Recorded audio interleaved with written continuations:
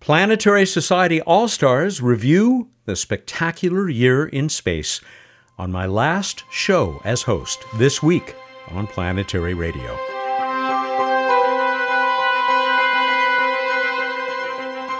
Welcome. I'm Matt Kaplan of the Planetary Society with more of the human adventure across our solar system and beyond. Stick around as I welcome Sarah Alamed, Bruce Betts, Casey Dreyer, and Ray Paoletta for the most enjoyable look back across 2022 you'll hear in this week for annual reviews of everything. Then stay a few minutes longer as Bruce and I welcome Sarah as his new partner for What's Up. You'll also be treated to their picks among your suggestions for what I should take on next as I end over 20 years as the host of Planetary Radio. With apologies to Douglas Adams, so long and thanks for all the data, that's the headline for the story about the end of the InSight mission on Mars that leads the December 23 edition of our free weekly newsletter, The Downlink. We'll have much more to say in a few minutes about the spacecraft that has revealed the deep interior of the red planet by tracking Marsquakes. You'll also read about the beginning of the United Arab Emirates lunar rover mission named Rashid. It is expected to reach our big natural satellite in April. As always, there's much, much more at planetary.org/downlink. I love this end-of-year tradition we started many moons ago, but we've rarely had so much to celebrate. As you'll hear, it's also a celebration of this program's great transition. I am more confident than ever that Planetary Radio is in the best of hands with Sarah, Bruce, and my other colleagues. I look forward to next week when, for the first time in 20.1 years, I won't be facing the daunting deadline for completion of another show. As I've said, you haven't heard the last of me. I so look forward to continuing my conversations with the real guardians of the galaxy that I've brought you every week. They are my heroes. And here's a secret. You are too. Your enthusiastic loyalty has enabled and inspired me for 2 decades. I am grateful beyond words, though I hope to use some of my newfound time to put into words my appreciation as I reply to more of the hundreds of wonderful messages you have sent. Thank you. Hey, everybody. Welcome to the show. It's not like it's your first time for any of you, but it sure is. I think, were we all together doing this a year ago? My memory is weak. I'm very old. Welcome, everyone. Yeah, I was not here last year, so this is exciting. That, of course, Sarah Alamed, the incoming host. Stay tuned because it's only a week away as we publish this show that Sarah will be taking over Planetary Radio. Casey, you are the most festive. Thank you for wearing the elf hat. It's a Santa hat, Matt, to be accurate. Sorry. Come on. With the big guy. And I wore it for this radio program, so I thought it was appropriate for radio. And I like the red and green lights in the back there behind you that you dialed in. Thank you very much. Yep. It really is very festive.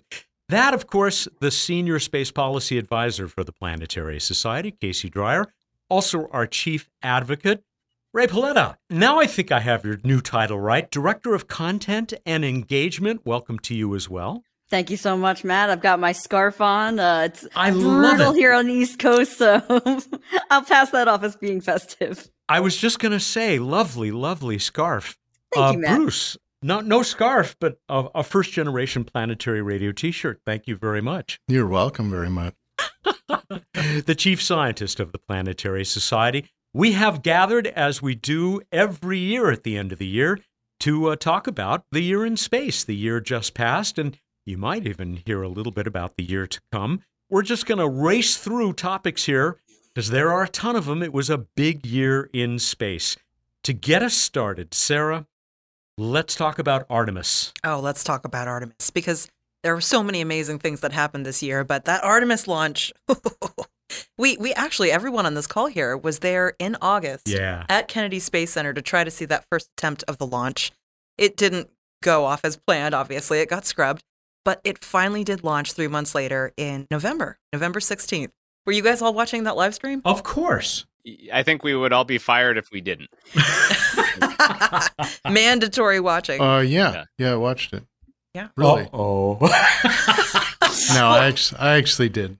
Yeah, I could see you not watching it just out of fear that it didn't actually launch, or just maybe because it got scrubbed a few times there, but Bruce doesn't have the best track record with causing scrubs. No, so. He actually mentioned that when we were at KSC. Yeah. We were standing there. He's like, I'm here, therefore it will not launch today. There's a strong correlation, which I believe, Bruce, is the same as causation, right? Yes. Right? Yes, that's what science says. Yeah. As the saying goes, yeah. Yeah, that's why it should never be sent to launches, although I only cause delays with that. But our missions, sometimes I cause whole launches. Catastrophic losses. I think Bruce does have special dispensation for violation of causality. I think that was put in place in perpetuity about 40 years ago. So. But you never know. Maybe the fact that Bruce was there to watch it be scrubbed that time was actually the reason why it launched so successfully when it finally happened. Yeah, maybe.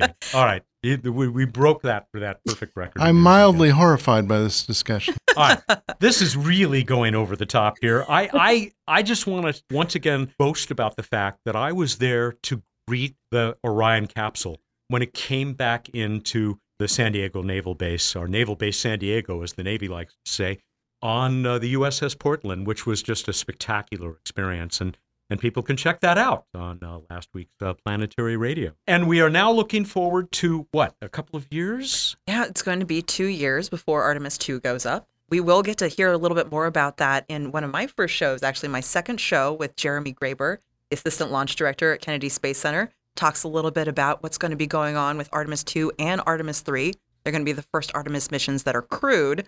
So I'm really excited. I cannot wait to see people land with Artemis 3. It's going to blow our minds. Casey, are we now, because this has been so successful, should we be looking forward to like Artemis 45? Yeah, basically. I can't emphasize how important the success of Artemis 1 was for the program. They've been working for over 10 years on all these pieces of hardware, and they worked beautifully, despite the cost overruns, the critique that they get from observers, from all the delays. Everything worked, and now NASA's on the cusp of locking in long-term contracts with Boeing, Lockheed, Northrop, all the providers and suppliers that build the SLS, that build Orion, not just for a couple of SLS launches, but for dozens. So we are going to be seeing the SLS rocket and Orion and annual trips to the moon, if not more, for the foreseeable future. And I should point out, that's not just my opinion.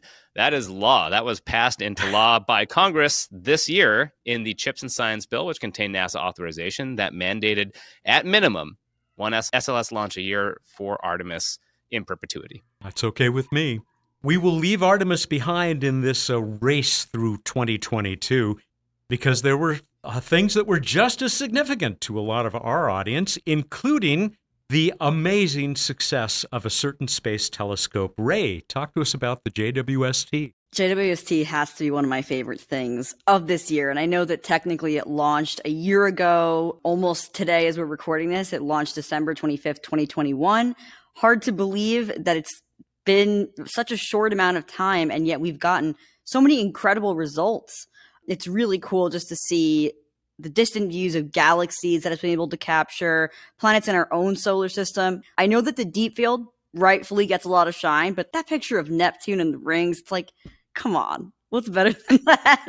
And Matt just had his moment to gush about Orion, but I have to talk about James Webb Space Telescope because I got an invite to JPL to be there on the day that they revealed the first images. And I tell you, you're trying not to cry looking at those images, seeing that Carina Nebula for the first time. I'm surrounded by like important NASA people, and I just had to keep it together. That was difficult. I feel so fortunate that I got to be on the other side of the glass from that telescope as it was going through the final steps here in Southern California before shipping off to the Cape. I'll tell you, it's one of those Grand Canyon moments. You don't realize how big the damn thing is until you're standing in front of it. And it's just magnificent. After hearing all the stories, all the worries from all the scientists and engineers about, okay, here's the part I'm most worried won't work right, won't unfold the way it's supposed to see it just work. I mean, what a mechanical miracle as well as a observational miracle. Yeah, it's an engineering marvel. And the science potential is amazing. We've only scratched the surface. Worth every penny. of its $8.8 billion already, I would say, unquestionably, and will, as Bruce pointed out, just like the potential for this and what it's going to be doing. And again, just another reminder, I mean, JWST succeeding and Artemis 1 succeeding in the same year for NASA, I'd say this puts it up as one of top 2. I can think of one year of NASA as like success that probably can't be top, but definitely top 5 years ever for the U.S. Space Agency with these 2 missions. And I should add, also, European Space Agency, too, had critical contributions to both Artemis and JWST, and just really shining in terms of the collaboration between NASA and ESA right now. And let's hope that continues as well. Ray, we're going to stick with you for one that was a very big deal for all of us at the Planetary Society, and that was nudging a space rock. God, I love the DART mission so much. It's really a one-of-a-kind thing. I mean, literally, historically, it was, right? This was the first of its kind of testing the kinetic deflection technique for asteroids. To recap here, in September, the DART mission had its grand finale when it collided with Dimorphos, right? The asteroid Moonlit. I can't believe how much it was able to change the orbit around its parent asteroid Didymos, which for some reason I can only think of Diddy Kong when I say that. I don't know why. There's a Super Smash Brothers thing somewhere in there, right? Yeah, I always think of Sir Didymus, the little dog in the labyrinth that rides on a bigger dog. Oh, now you're beyond me. Okay. But yeah, it was able to change the orbit from 11 hours and 55 minutes to 11 hours and 23 minutes, which is just a smashing success. Ah, well done. Bruce, you're Mr. Planetary Defense around here. That's Dr. Planetary Defense. Thank you, sorry. to you, Matt. Yeah, everyone else is just Bruce, the guy who pays attention to rocks. But this is a major accomplishment. Not only did we hit the asteroid, so it was a technology development that the so-called kinetic impactor technique, which is one of the main ones people are considering if and when, not if, when we find an asteroid headed for Earth to use. And it works theoretically on kind of medium-sized dangerous asteroids cause catastrophe. But understanding the interaction between the spacecraft and the asteroid, and so how much it changed that, how much material came out, what size crater it made.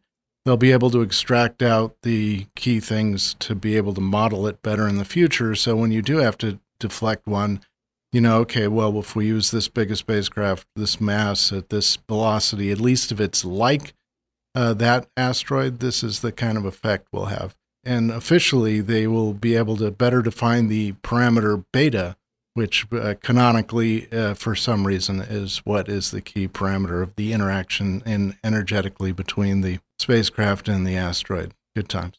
Yeah, I'll say. I also want to do a shout out to the Italian Space Agency for the brilliant success of that little CubeSat, Lucia Cube, that gave us that beautiful close-up, more or less close-up view of the impact by DART. It really doesn't get much better. Casey, we're going to continue in the planetary defense vein because you're going to tell us about, I mean, it was a big year, even right up to the last day or two as we speak, for NEO-Surveyor. Yeah, the other part of planetary defense, right? Finding the things that could be threats in order to smash things into them. You know, you got to know where they're coming from first before you can do the smashy bit.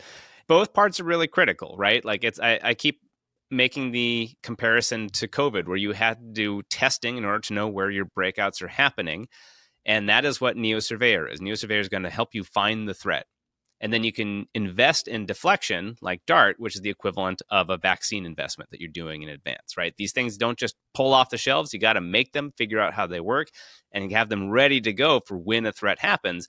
And we're starting to do that now, which is, again, the really exciting thing that we're seeing with planetary defense this year. So NEO-Surveyor, after literally 15, 16 years of stalled development, delays, endless study after study, despite near universal support from members of Congress, the public, and of course, members of the Planetary Society, we saw a really important movement this year, kind of a one step forward, 2 steps back situation where the program itself was authorized by Congress into law. We saw funding for NEO-Surveyor, however, get cut by NASA itself at their own behest due to unrelated overruns in other aspects of planetary science. Planetary Society members worked really hard this year to really advocate to restore that money. And as we're recording this, we're looking at a final passage occurring tomorrow of the U.S. budget that includes NASA funding that will restore $50 million more than what NASA had proposed. So, but puts it about to half of where it should have been. That's actually one of the largest increases to any science mission this year in this budget. So we're really happy to see that. And then more critically, NASA itself reversed course, fully committed now, and has made a formal cost and schedule commitment to NEO-Surveyor to Congress that will now launch in 2028. So this mission is functionally locked in NASA history. Extremely rare for any project that makes it this far in the development to be canceled. So this is about as good as it gets, barring any sort of catastrophe, let's say being crushed from above somehow in the next 4 years. Crushed by an asteroid? Yeah, right. Thanks, Bruce. Sorry. In the next 4 years. I just wanted to give additional historical perspective. Since I really got heavily involved in planetary defense 20-some years ago, this has been what people have called for. And more planetary defense community was like, this is what we need. And, whether it was, Surveyor or some other permutation, but an infrared telescope placed at an orbit that would be inwards of where the Earth's orbit is, so you can see more asteroids, would actually increase our discovery rate, as well as simultaneously being able to characterize the asteroids tremendously.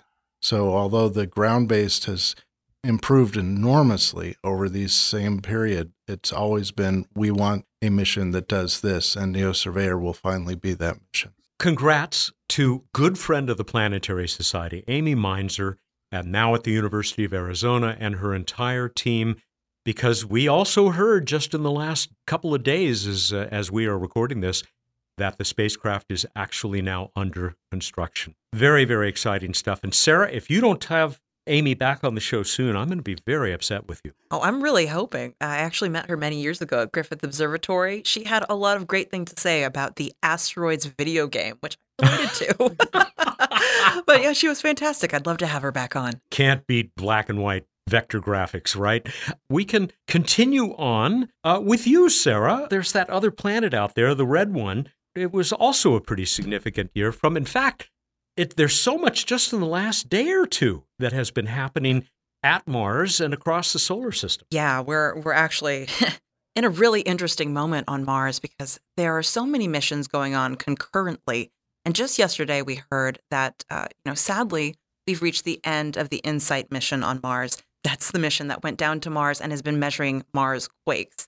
So it discovered this really interesting thing earlier this year. It picked up the biggest Mars quake we have ever recorded. I think it happened back in May. It's 5 times bigger than any other earthquake we've ever measured on Mars.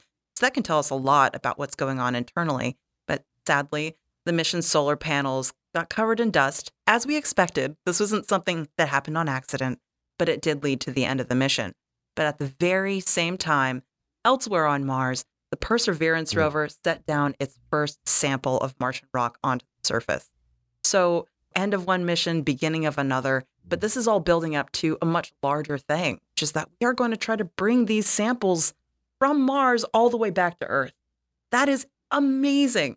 And there have been a lot of changes to the way that this mission is going to happen, hypothetically, because of that cute little helicopter that's just tuk-a-tuk-a-ing around Mars right now. The Ingenuity Mars helicopter has been such a success and has lasted so much longer than we expected that they're going to send 2 little Mars helicopters with the Mars Sample Return mission to hopefully pick up these samples and bring them back to blast them off to Earth. So we're hoping we're going to get those samples back in 2033. And I think that, too, is a collaboration between NASA and also the European Space Agency. So another great example of international collaboration going on there.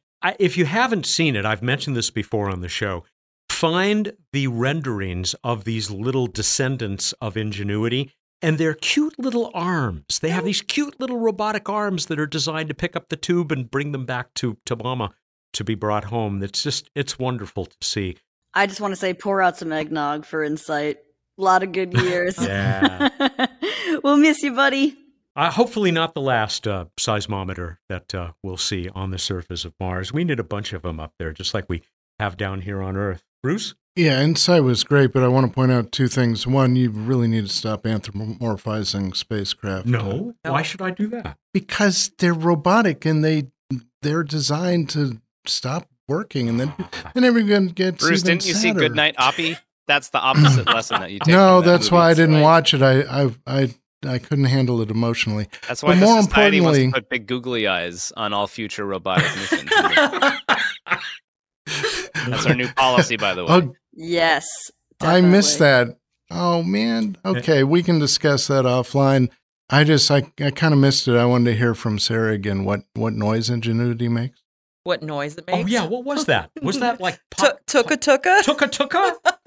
Okay, The sound thanks. of a tiny helicopter in my brain. Is that just my onomatopoeia? You know, we do our pop culture references here, and this is one of my last opportunities.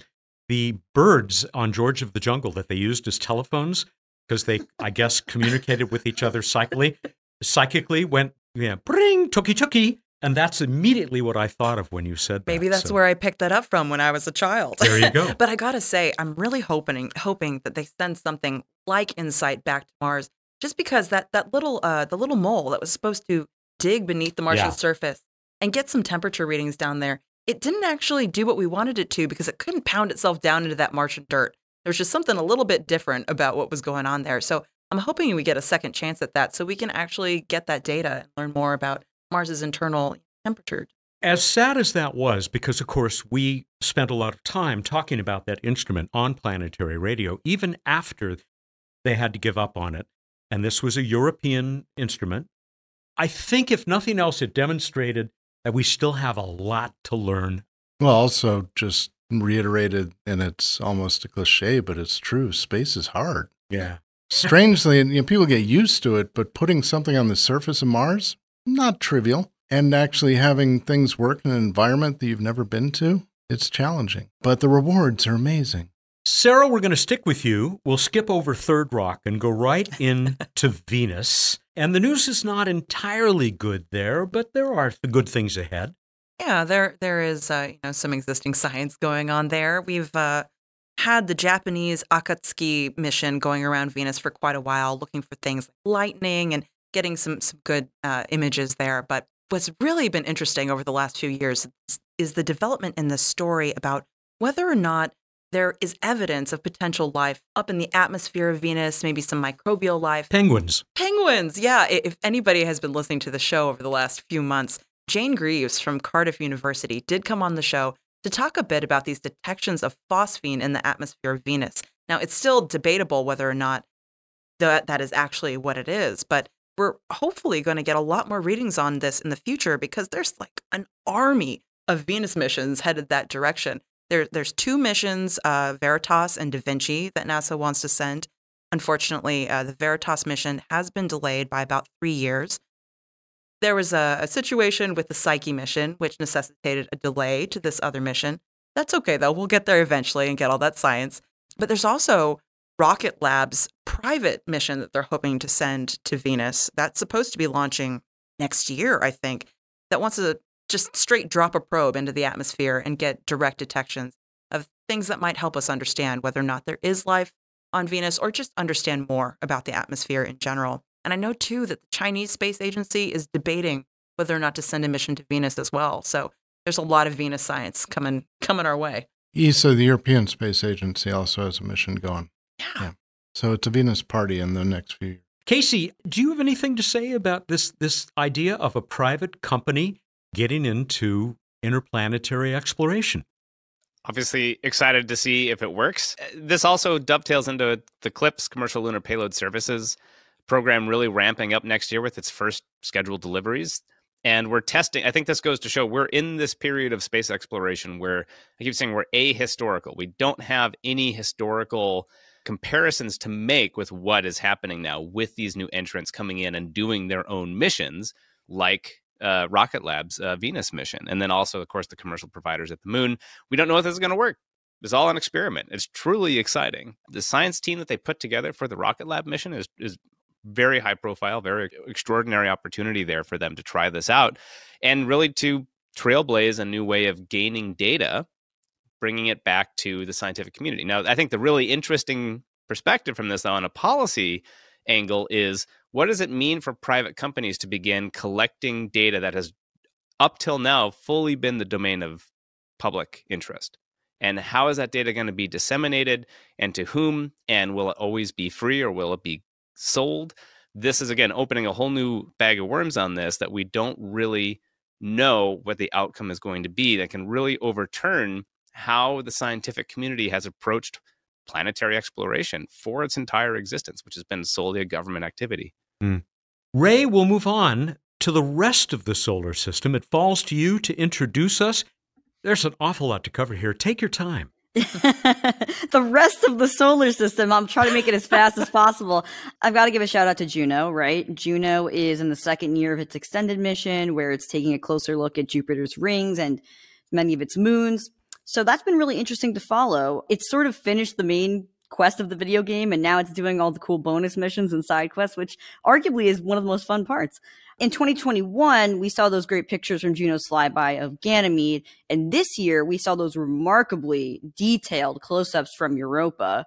Europa is only 1/4 the diameter of Earth, but its ocean may contain twice as much water as all of Earth's ocean combined. How do you fit all the oceans in there? Where do they go? It would sure be a shame to not find at least one thing swimming in all that water. I'm hoping for space narwhals. It's happening. With all that ice, it makes so much sense. Think about it. Yeah, and they need that, right? To stick, yeah, right, like an ice pick. I love it. I love it. Okay. Yeah, I mean, what do you think all those scratchy things are on the surface? It's just the narwhals and their tusks. Think about it, NASA. All right, that's a paper for DPS next year. Yeah. But I'm really hoping to learn more about what's going on with these images of Jupiter's moons from Juno. Hopefully in probably January, we'll have Scott Bolton on in order to talk a little bit more about that. So I'm excited to have that conversation. Those Io pictures were really extraordinary. Yeah. The ones that just came down in the last few weeks. Is Io, or do people say EO? I prefer Io. I say Io. I say Io also. There's a long debate in the community about that, and most people say Io, but some go for EO. Okay, I think we've reached consensus. Io it is. Io it is. Everyone's favorite little volcano moon. Yeah, those pictures were really incredible. I mean, just to see the constant eruptions, I feel like there's just so much. We know some about it, but it's in many ways a very untapped space. So looking forward to all the Juno data that we can get on that. Okay, where next? I guess the next thing we could talk about is OSIRIS-REx, bringing it back to Earth. As we all know, OSIRIS-REx is on its way back to Earth after sampling from the asteroid Bennu. It is scheduled to drop its sample on Earth in Utah's West Desert on September 24th, 2023. So that's something for us to look forward to next year. I'm really excited to see a chunk of science literally just parachute out of the sky into the desert. I don't know what I need to do to be there, but I will do everything in my power to get there. I was talking once to one of the scientists who worked on one of the missions that returned material from out there, and we were doing it live, and all of a sudden he was in the middle of talking about something to do with the mission. This thing streaked across the sky. I mean, it was literally a human-created fireball. Meteor. Thank you. And it was just spectacular. So I bet you'll have company out there when that happens. Mm-hmm. It's got to be spectacular, because we saw those images of what happened when the samples of asteroid Ryugu came in from the Hayabusa 2 mission. Yeah. Those pictures in Australia, that beautiful streak across the sky, that was mind-blowing. I hope we get something like that. Yeah. And of course, that sample return capsule is chock full of rocks. I mean, they almost couldn't close the thing because there was so much stuff in there. And that is what a bonanza that's going to be for scientists on Earth. I was making jokes with my friends. It was like I was playing Chubby Bunny and put too many marshmallows in his mouth. I like it. All right. Well, we could keep talking about the solar system for the rest of our lives, and hopefully we will, actually. But Casey, let's bring it back home, because once again, my gosh, so much happening at the end of the year. Tell us what's happening with the budget outlook for NASA. We finally have a congressional budget. Again, as we're recording this, likely to pass. Doesn't mean it will. Let's assume it will, because it's supposed to, unless something catastrophic happens. it's overall pretty good news. It's not what the president requested, which was an 8% increase to NASA. It was a great budget. Congress was willing to give a 5.5% increase, which is still $1.3 billion more than what NASA got last year. However, given the consequences of inflation and the cost of labor, it's questionable if that really translates to being able to do more. I think their buying power actually will still probably be a little less next year than it was this year because of those problems. However, I've been doing this long enough, we've all been doing this long enough to never not appreciate a NASA budget increase. This is the 10th year in a row now that NASA's budget has grown in absolute dollars. That has never happened before in NASA history, this winning streak that they've been on. This growth has mainly been applied to NASA's exploration programs, Artemis, planetary science missions, Mars sample return. It's the other aspects of NASA. Earth science didn't grow as much as they requested. STEM education didn't grow as much as expected. But overall, things were really positive for NASA's exploration, which is really the key things that we care about here at the Planetary Society. So again, it's just very positive, I think. And again, we can't overstate how important it is that we're seeing NASA's moon missions, NASA's efforts to return humans to the moon, the next Apollo, fully funded. This hasn't happened in my lifetime. Matt, I think you're the only person here whose lifetime this has happened in at any point. Bruce? A little bit when I was a wee pup. This is extraordinary. So we were just talking about, we had that great article, Ray, that you helped put together on our website about the 50th anniversary of Apollo 17. This is truly our generation's Apollo moment that we're going to see happen now. And the money is flowing. The hardware is being built. In Congress, for all the problems that it's taken to get here and all the political compromises we've made, is willing to fund it pretty aggressively. We're talking about $7.5 billion for Artemis-related hardware next year. That's wonderful. Casey, how close does this come to the budget growth path that the Planetary Society was calling for?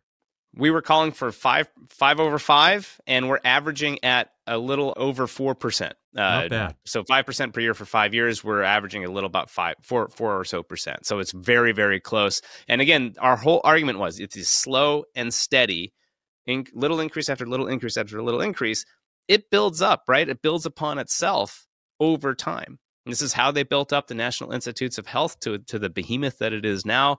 You just small little steps makes it much more palatable for Congress to do a bit at a time year after year than to do one big jump, which is what actually they tried to do in the first year of Artemis under the Trump administration that they could not get through, even a Republican Congress for a Republican presidential initiative. And so we're really seeing the benefits of that. Artemis would not be happening now if we hadn't been having this steady growth. And we wouldn't be seeing the incredible science missions that we're seeing under development now, planetary defense missions, if we hadn't seen this growth too. No one has had to sacrifice for these advances to happen in these other programs. It's everything all at once, to paraphrase a popular movie that may have come out this year. Casey, we'll stick with you now. We've already touched on commercial space developments, but delve into it a little bit further for us. Well, I mean, we shouldn't take for granted that we have commercial crew delivery to the International Space Station still happening at a regular cadence to the point where it's almost uneventful, which is probably the best you could possibly hope for with SpaceX. Still stunning to me that we haven't seen Boeing come through with Starliner this year and its first crewed launch. So they did succeed in their first uncrewed test mission. So we're about to see, I think, next year that second provider come online. Again, I think we're seeing NASA's big experiment continue to happen where it's doing a lot of investment right now, and we're waiting for the full return. Obviously, we know that commercial partnerships work well in low Earth orbit. We're seeing huge growth there, huge success there.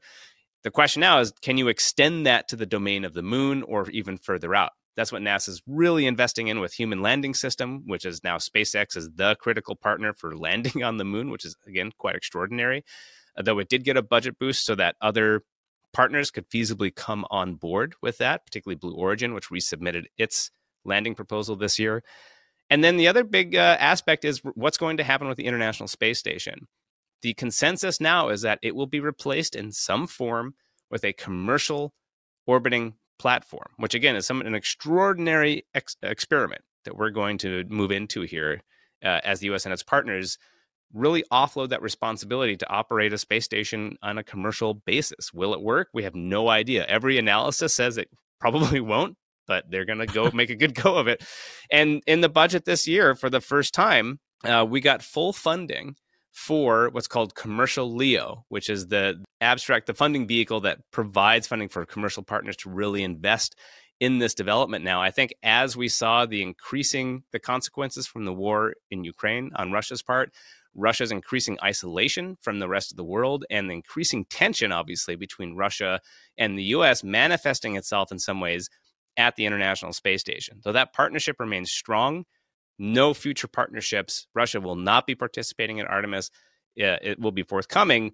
And so I think Congress is really waking up to the fact that commercial space stations are the only real viable pathway to having some sort of ongoing presence in low Earth orbit where NASA and its allies can send astronauts to in the future. So we really, for the first time, saw the political awareness snap into being there and support the request at about $250 million this year. You reminded me of something that I'm going to throw in as a bonus question, because it is also something that just happened in the news, talking about those strained relationships between Russia and the United States and Russia and most other nations on Earth.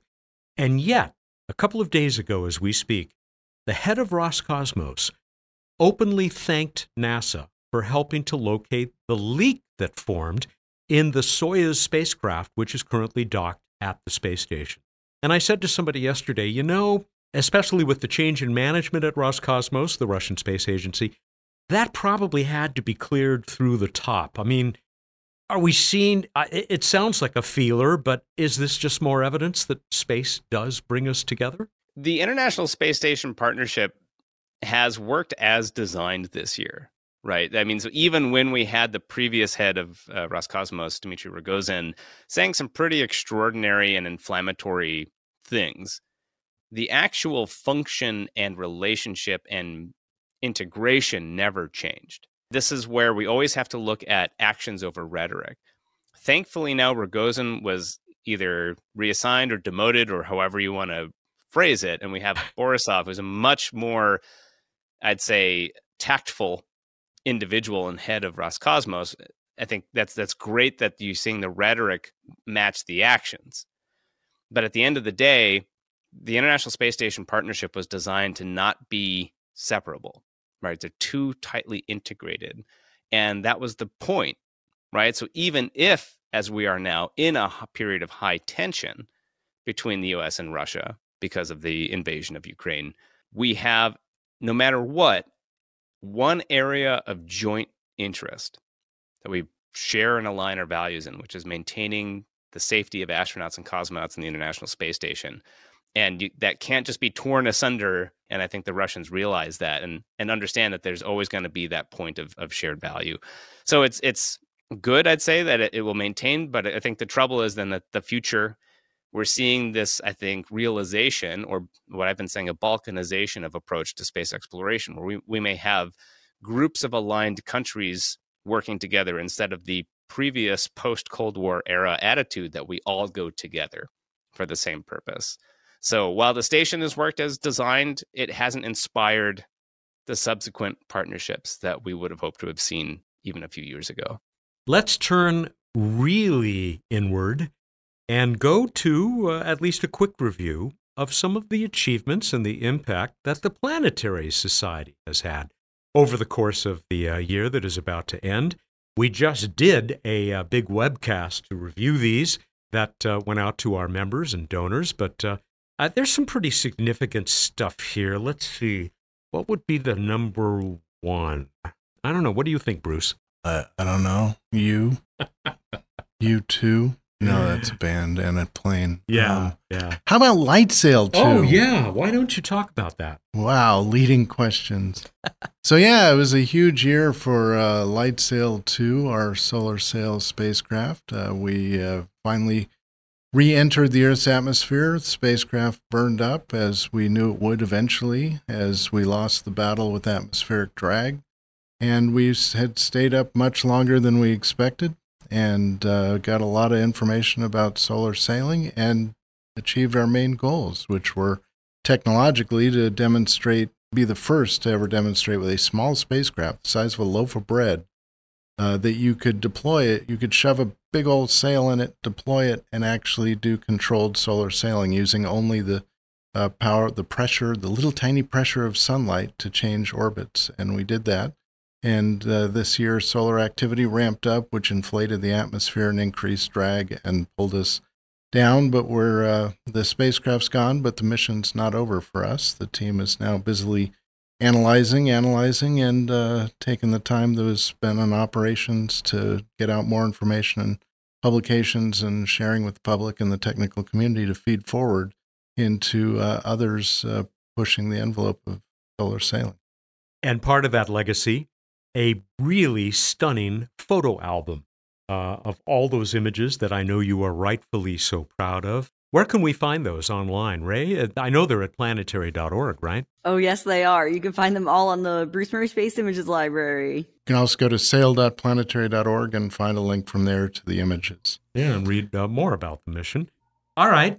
We had not one, but a couple of grant programs that we can also be proud of this year. I thought I was going to speak for a few more hours about LightSail. You could, I know, but how about we just pretend to continue recording, but now you talk about the grants. Oh, okay. We had two grant programs. Our two grant programs award grants to some amazing individuals and teams. We have our ongoing Shoemaker NEO grant program, Near Earth Object Grant Program, that funds mostly amateurs, but also professionals around the world. We're celebrating our 25th anniversary of the program that was named for Gene Shoemaker, a pioneer in planetary impact and geology and the like. And we gave out 8 new awards, and they were spread across a fair amount of the world. And we've actually given out now $500,000, thanks to our members and donors, to these groups to upgrade their telescopes to do important work in tracking and characterizing near-Earth objects and even discovery, particularly in the southern hemisphere, while we wait for professional surveys to get up to speed there. So we had the Shoemaker NEO grants, and there will be another call for those in a few weeks. And then we started a new grants program, STEP grants, the science and technology empowered by the public. And this is a much broader program to try to fill our science and technology profile by casting the net wide and looking for groups that would be able to achieve things, fill niches that are not being filled otherwise, and push forward science or technology like we've been doing for our whole history. But this is a new way of doing it. So we awarded 2 of those. One to a team in UCLA doing SETI research, and this particularly will yield a citizen science project to help their research that you'll hear about in coming weeks and months. And then a group in Belgrade, Serbia, that is doing, the technical term I believe is way-crazed mathematical modeling in order to extract physical properties of asteroids. Hopefully, it's a kind of pioneering kind of way of doing it in a way that hasn't been done before. We're excited about both programs.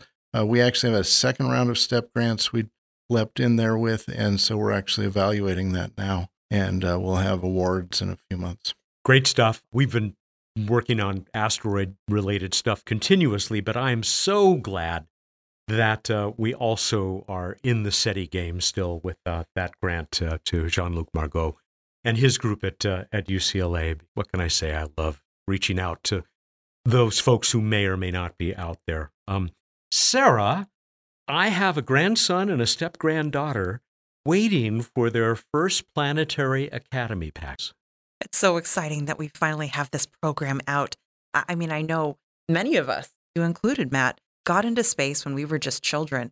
And it was part of the plan, even early on in the founding of the Planetary Society, that eventually we would find a way to reach out to children to help them get involved in space exploration and learning more about our place in space. So just a few months ago, we launched our Kickstarter for our Planetary Academy, which is our membership program for kids. And it was wildly successful.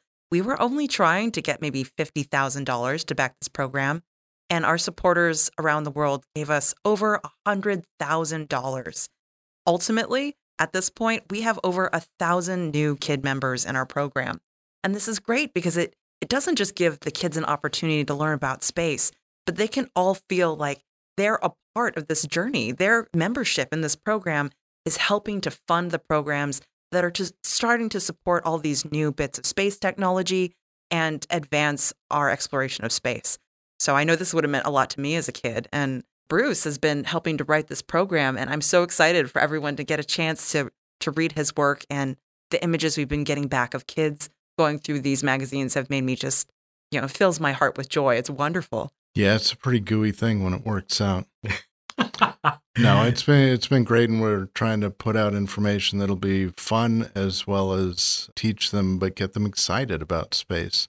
And right now we're targeting ages 5 to 9, but I think it's applicable even broader. Maybe even you, Matt. Maybe. And it's just great. So I too am, after all this time, very excited that this program has crystallized, and pretty much everyone working at the Planetary Society has been involved in creation in some aspect of this program, with Jennifer Vaughn, our Chief Operating Officer, managing it. Bill Nye, of course, excited about it, involved with it. And then just everyone. Shall I just list all the employees of the Planetary Society? Yeah, it's when you also spend those extra hours talking about Light Sail. I'm going to do that alone, aren't I? Yeah, you are. Okay. But just imagine another 20 years, these kids who learned about space through this program coming up to us. I'm hoping that someday I meet some of them, but just imagine how many little scientists are going to go out and change what we know about the universe. It's mind-boggling. Change the world, as our boss likes to say. Yes, I'm getting these. I got these subscriptions for my grandson and my step-granddaughter. I'm sticking to that story. Casey, we're going to come back to you for anything that you would like to add about the Planetary Society's good work underway in Washington. Advocacy. We had an extraordinary year for our advocacy program. Really happy with how it turned out. Really proud of our members for stepping up. We had another virtual day of action in the spring. We had 115 members do nearly 160 meetings in congressional offices virtually. And we really hammered home our top priorities. NEO Surveyor, which we just talked about, which got $50 million more than any other science mission increase this year in appropriations. We got a $40 million increase to planetary science in general, which was great. One of the few science divisions to see an increase from the proposal over last year. And we saw a lot of our key priorities represented in the final CHIPS and Science Act, which is authorizing a variety of NASA programs. Mars Sample Return, stamp of approval. NEO Surveyor, stamp of approval. And really critically, something I'm personally most excited about, technosignatures. The ability to look for signs of intelligent life is now, again, officially the domain of NASA and government funding that was previously banned back in the 90s. So NASA can really start investing in really exciting, cutting-edge opportunities to look for not just biosignatures, but technosignatures. Bruce is giving me a look. No, I wasn't. I was leaning in to try to be encouraging. I just usually look. Did I misstate something? I have resting disapproval face, and usually it's a benefit. But no, this is great, and I'm excited. And I actually was sitting here with my disapproval face, thinking, is it appropriate to say how great Casey's done and the entire advocacy team? Because you have. It's been a very successful year. And the only reason I hesitate to say that is because everyone at the Planetary Society has been doing great, including the other people on this call, except Matt. And he's got to get these in. He's not going to have many more opportunities. Yeah, that's true. It has been a wonderfully successful year in this area. And speaking of not too many more opportunities, Ray, I understand that you want to close us with one more topic. Yes. So this is the very meta portion, I guess, where we talking about planetary radio while we're on planetary radio.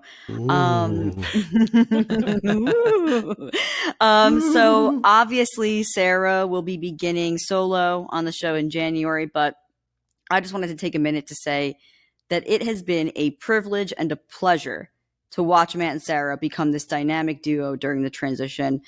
Sarah and Matt share a similar sense of wonderment about space that really is just so infectious. And I know so many planetary radio listeners have tuned into the show because it really highlights not just the science, but the people who make it possible. And you're both just such incredible storytellers. I'm so proud to know you both, really. And my hat's off to both of you. Thank you. Thank you very much. I'd just like to add ditto. That's very eloquent, Bruce. Thank you. Ray Paletta and Casey Dreyer. Ray, the Director of Content and Engagement for the Planetary Society. Casey's got a finger in the air. He's our Chief Advocate and Senior Space Policy Advisor. Casey? Thanks for visualizing this for our listeners. Matt, it was a good finger. It wasn't a bad finger. But it was, no, yeah, go it was ahead. One of the good ones. to echo what Ray said so eloquently and Bruce efficiently reiterated, I'm very excited, Sarah, to see you take the reins next year, and I can't wait to start listening to the show under your leadership, and I'm super excited, and congratulations again. And Matt, obviously, we've done the Space Policy Edition. I think I've said this before. I literally do not know what I'm going to do without you, but we will find a way. But it's been an honor to work with you on this for the last 6 years, particularly on that show. And of all the hosts I have come across in my travels, yours is the most human. Oh. I was mentioning you, Ray, and you, Casey, because you're going to depart now.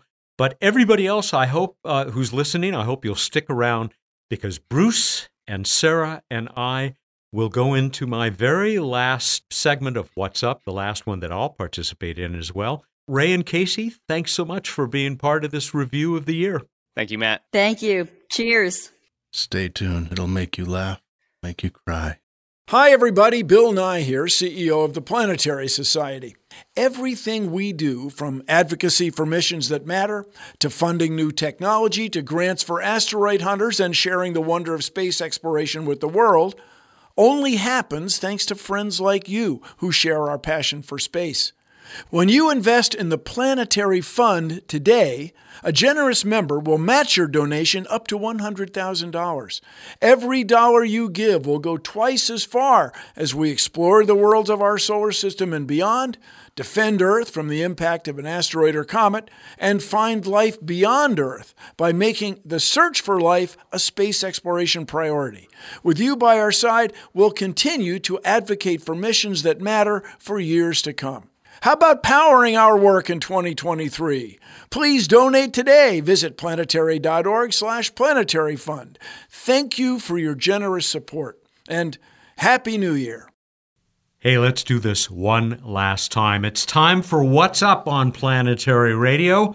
I am joined by the Chief Scientist of the Planetary Society, Dr. Bruce Betts. May I say it again, the only other person who has been heard on every episode of Planetary Radio since we began a little over 20 years ago. Welcome. Well, you're going to get this. Hold it together. You're going to get through this one. You're going to make it. Hi, man. If I can, you can. All right, man. We're good. And besides, Sarah's going to help us. Yeah, you don't want crying? You don't want to embarrass yourself in front of the new host. Oh, I think I already have. Sarah, we said you'd stick around, and there you are, your very first What's Up, and yet a week from now, you will be in my chair talking to the Chief Scientist. It's true, and I hope we keep going on with this tradition. If you will continue to join me, Bruce, if I have not scared you away yet. I would love to join. It'll be such a relief after 20 years. But like I said, he's got to get him in now. I think that the dynamic is just going to be great. I just think it's going to build on what we've already had, which I know you've loved every moment of, Bruce. I have. That was my gift to you. Then he gets honest. What's up? As I mentioned, I think last week, we've arranged for all the planets you can see with just your eyes to be up in the sky, although Mercury will be dropping down below the horizon as your time on Planetary Radio will be doing. I'll be back. If you're picking this up right after it comes out on December 28th, Venus and Mercury are very close together, but you're going to need a really clear view to the western horizon. If you get it, then that'll be really nice. If not, you'll still see Venus getting higher and higher, super bright Venus over the coming weeks over in the west after sunset. And we've also got, if you follow a line from Venus, or just look for bright Jupiter up above and Saturn in between. So Jupiter's high in the sky and Saturn is looking yellowish and not as bright as the other two, but still bright in between. And follow a line from those all the way across the other side of the sky over eastish, and you'll see Mars, which is still bright, but fading gradually as we grow farther apart from it. Like we will be growing farther apart from you for Planetary Radio. Just don't go there. It's okay. You'll make it. Okay, but I got a cool thing, like my life after you leave Planetary Radio. No offense, Sarah. This is one last time for you, man. Why am I calling you man? I am one. It's okay. I qualify. Okay. The Quadrantid meteor shower. You got it. What perfect timing.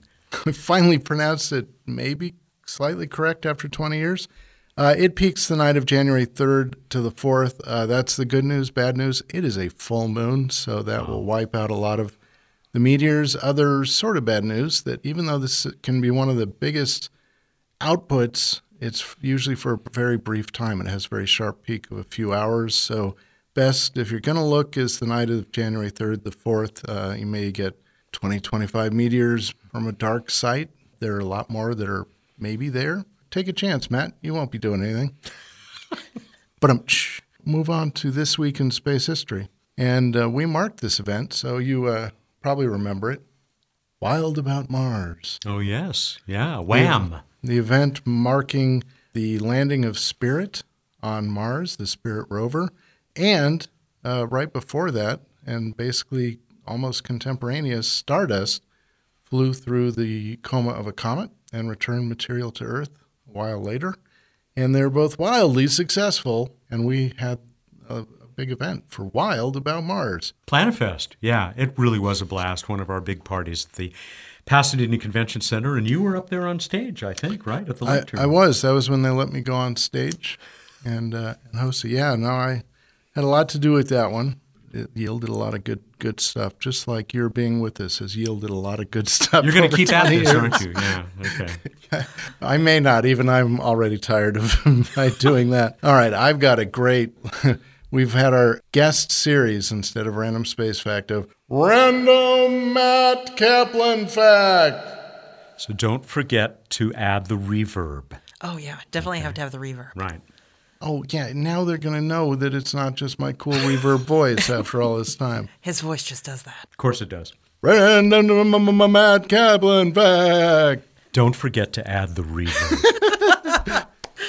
All right. According to Matt, and I actually believe him, which is amazing on several levels, Matt made it through high school without ever using cuss words. True? I think essentially true, yeah. I mean, there were temptations, but I don't know why. I just didn't think it was appropriate. I've tried to make up for it since then, except when I'm on mic. Yes, I've heard you swear.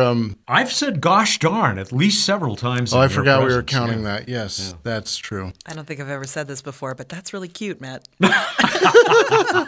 Thank you. And by the way, I will give up my secret of if you want to know more about Matt Kaplan. Well, first of all, come back next show for a real interview with Sarah. But one time before the show was big enough, I got the opportunity at the first anniversary show in November of 2003, where I interviewed Matt and asked some really weird questions, and that's where I got these really weird Matt facts. By re-listening to the show, you can check it out, end of November 2003. And Matt actually said in the show that he would never let me do that again, and he never did.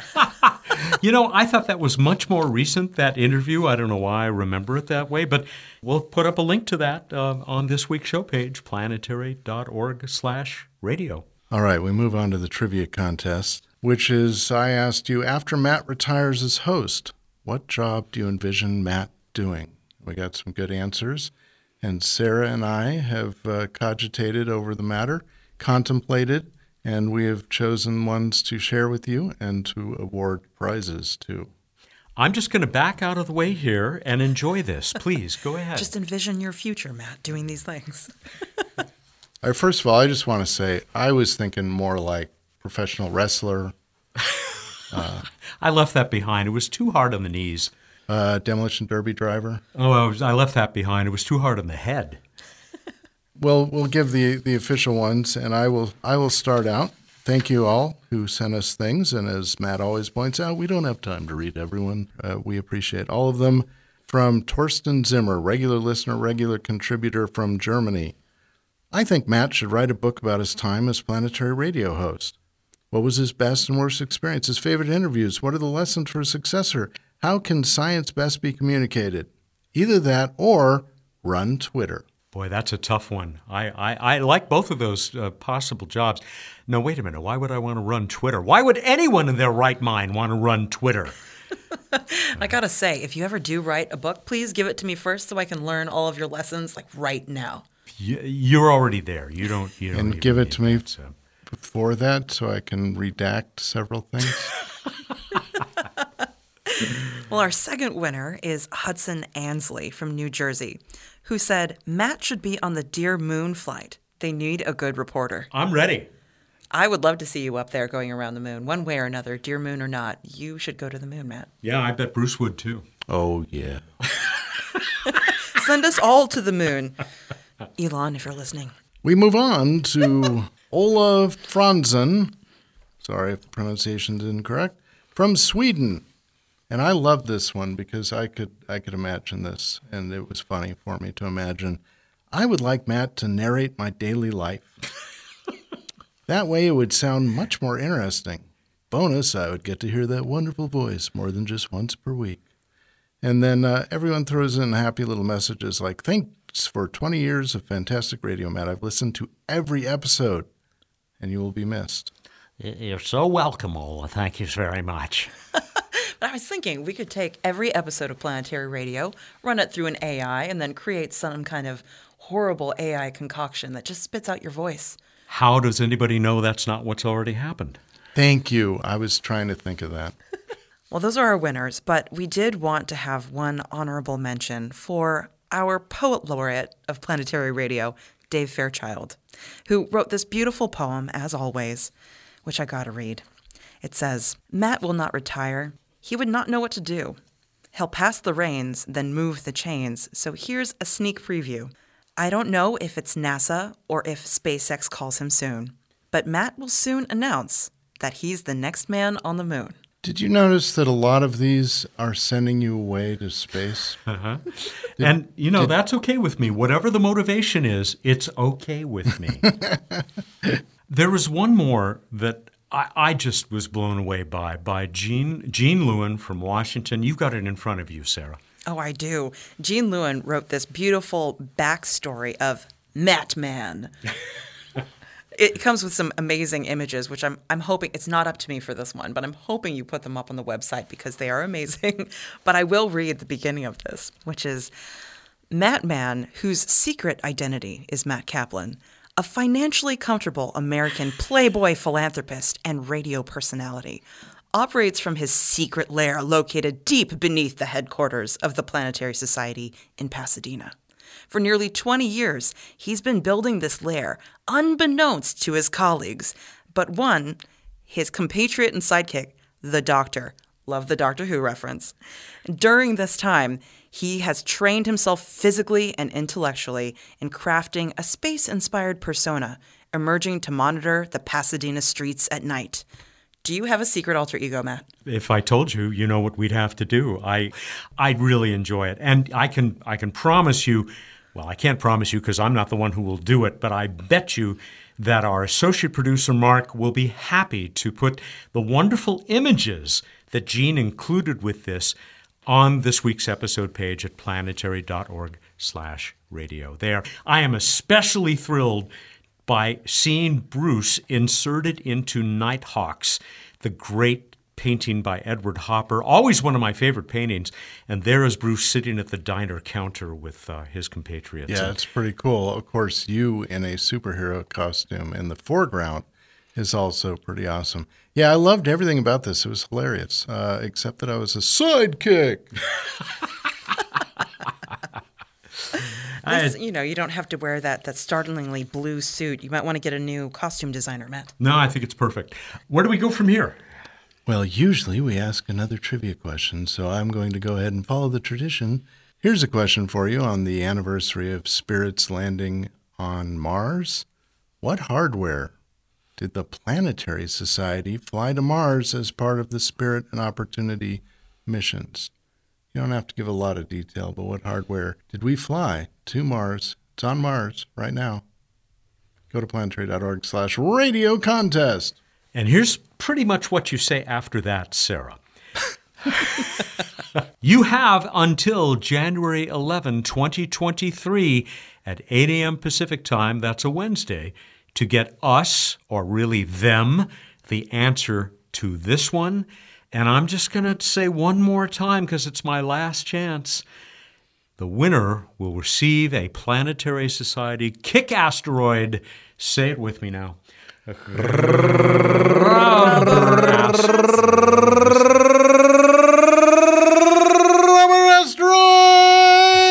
He's really good. Do I put the reverb on that one? No, too? You don't even have to do it for that one. That was just perfect, man. And yes, a rubber asteroid will be yours. And with that, I think we're done, except to say, Bruce, it has been the most wonderful career. I was editing What's Up for last week's show just a couple of days ago, and I was cracking up while I did it. It happens all the time. It has just been absolutely delightful, and I'm glad that we're not really saying goodbye. Sarah, you're going to have the best time over every episode of this show yet to come, talking to this guy over on the other side of me, and you're going to have a wonderful time. I have one more thing. Talk a little bit while I grab something that I forgot about. Hey, Matt Kaplan. It's been an honor, sir, and I'm scared what he's digging for right now. Every week, it has been a consistent joy in my job, no matter what other things were going on, to do this show with you. And a pain when I forgot that I hadn't prepared yet, and I was talking to you in 15 minutes, which is why you got so many messages of, can I have another 15 minutes? But other than that, it's been wonderful. Thank you, and I'm really looking forward to what's in the styrofoam box that... You saw it online. Oh, I already know what it is. Okay. Now he gets it in person. Cool, I don't think you've seen this. I don't think I've It's seen much it. less scary. This is the opening of the styrofoam. Great sound. Make an ASMR out of that one.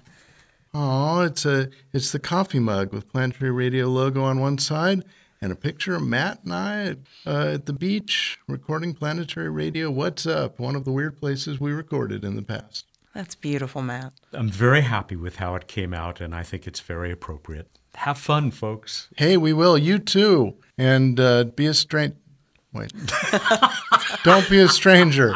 But really, Matt, please come on my show. Wow, that didn't take long. Bruce, take us out. All right, everybody. Go out there, look up the night sky, and think about Matt morphing into Sarah. No. Just think about Matt and his job as a professional wrestler. I don't care if it's hard on the knees or not. I want to see it. And hopefully his future of long walks on the beach, chilling out. Yeah, that too. Thank you, and good night. Bruce Betts is, for the time being, the chief scientist of the Planetary Society and the program manager for LightSail. Sarah Al-Ahmed is the host of Planetary Radio. Thanks, Matt. Planetary Radio is produced by the Planetary Society in Pasadena, California, and is made possible by its beloved members. I'm proud to be one of them. The brilliantly talented space nerds Mark Hilverda and Ray Paletta are our associate producers. Josh Doyle composed our theme, which is arranged and performed by Peter Schlosser. Ad Astra.